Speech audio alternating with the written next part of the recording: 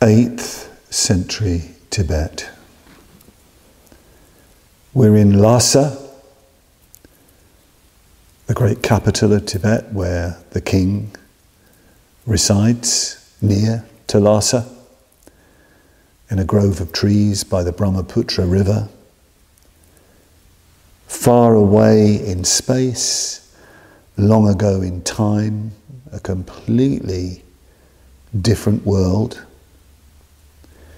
It was an oppressively hot day, and a day of tremendous expectation. Already something very strange had happened. The great king, the great emperor, Trisong Detsen, the great lord of all the Tibetan peoples, had sent his ambassadors, his messengers, together with 500 ironclad horsemen to greet the great teacher, Padmasambhava, Guru Padmasambhava. They'd gone ahead as he came nearer to Lhasa, where they finally met the great Guru, the ministers, the ambassadors, the messengers, the 500 horsemen. There was no water, and everybody was thirsty. And Guru Padmasambhava just struck his staff against a rock, and a spring of fresh water gushed forth. And he told them, "Quick, bring your bowls, fill your water bottles, drink the water." He brought fresh water. He found fresh water in the heart of the Tibet. He brought the fresh water of the Dharma into the oppressive heat of Tibet. This teacher, this guru, with the strange reputation, they had invited him long ago, years before. They had invited him, the king had invited him to help establish the Dharma in Tibet, because there were so many difficulties. There was so much opposition, especially from the gods of the soil, the gods of the water, the gods of the skies and the mountain peaks. They were obstructing the spread of the Dharma. They were obstructing the establishment of the Dharma. Especially they were obstructing the construction of the great temple and monastery of Samye.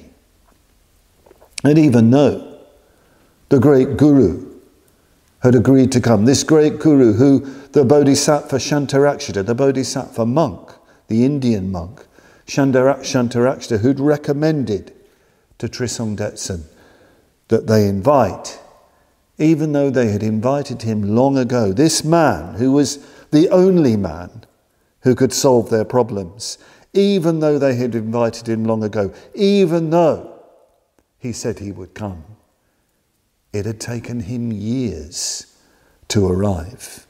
And there were all kinds of rumours of what he was up to, this elusive, strange man who they were so longing to see.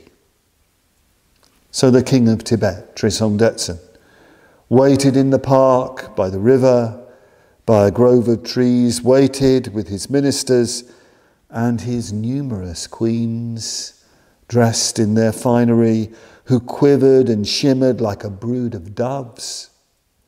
Musicians and dancers appeared to welcome the great teacher from Urgyen into the heart of Tibet.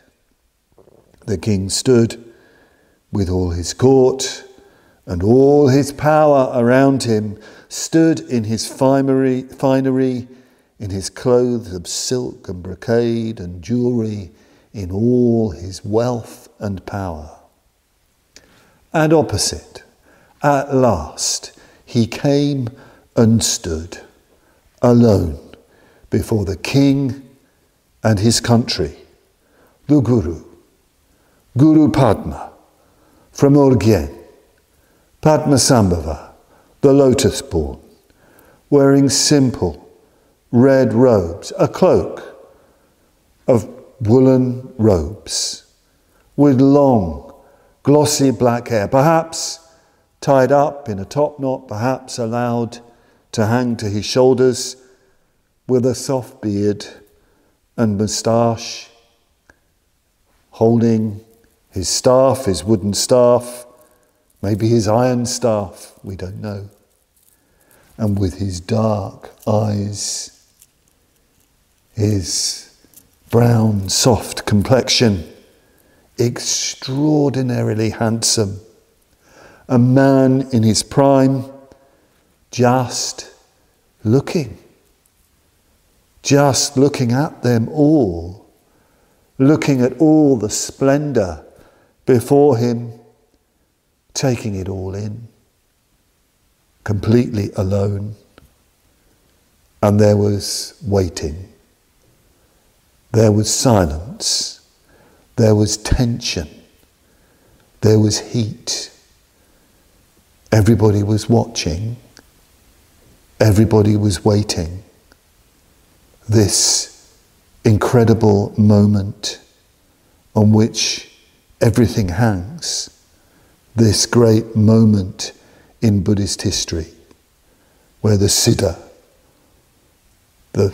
with nothing, with no possessions, completely untrammeled, completely free, stands looking, watching, waiting, even confronting the King of Tibet in all his power.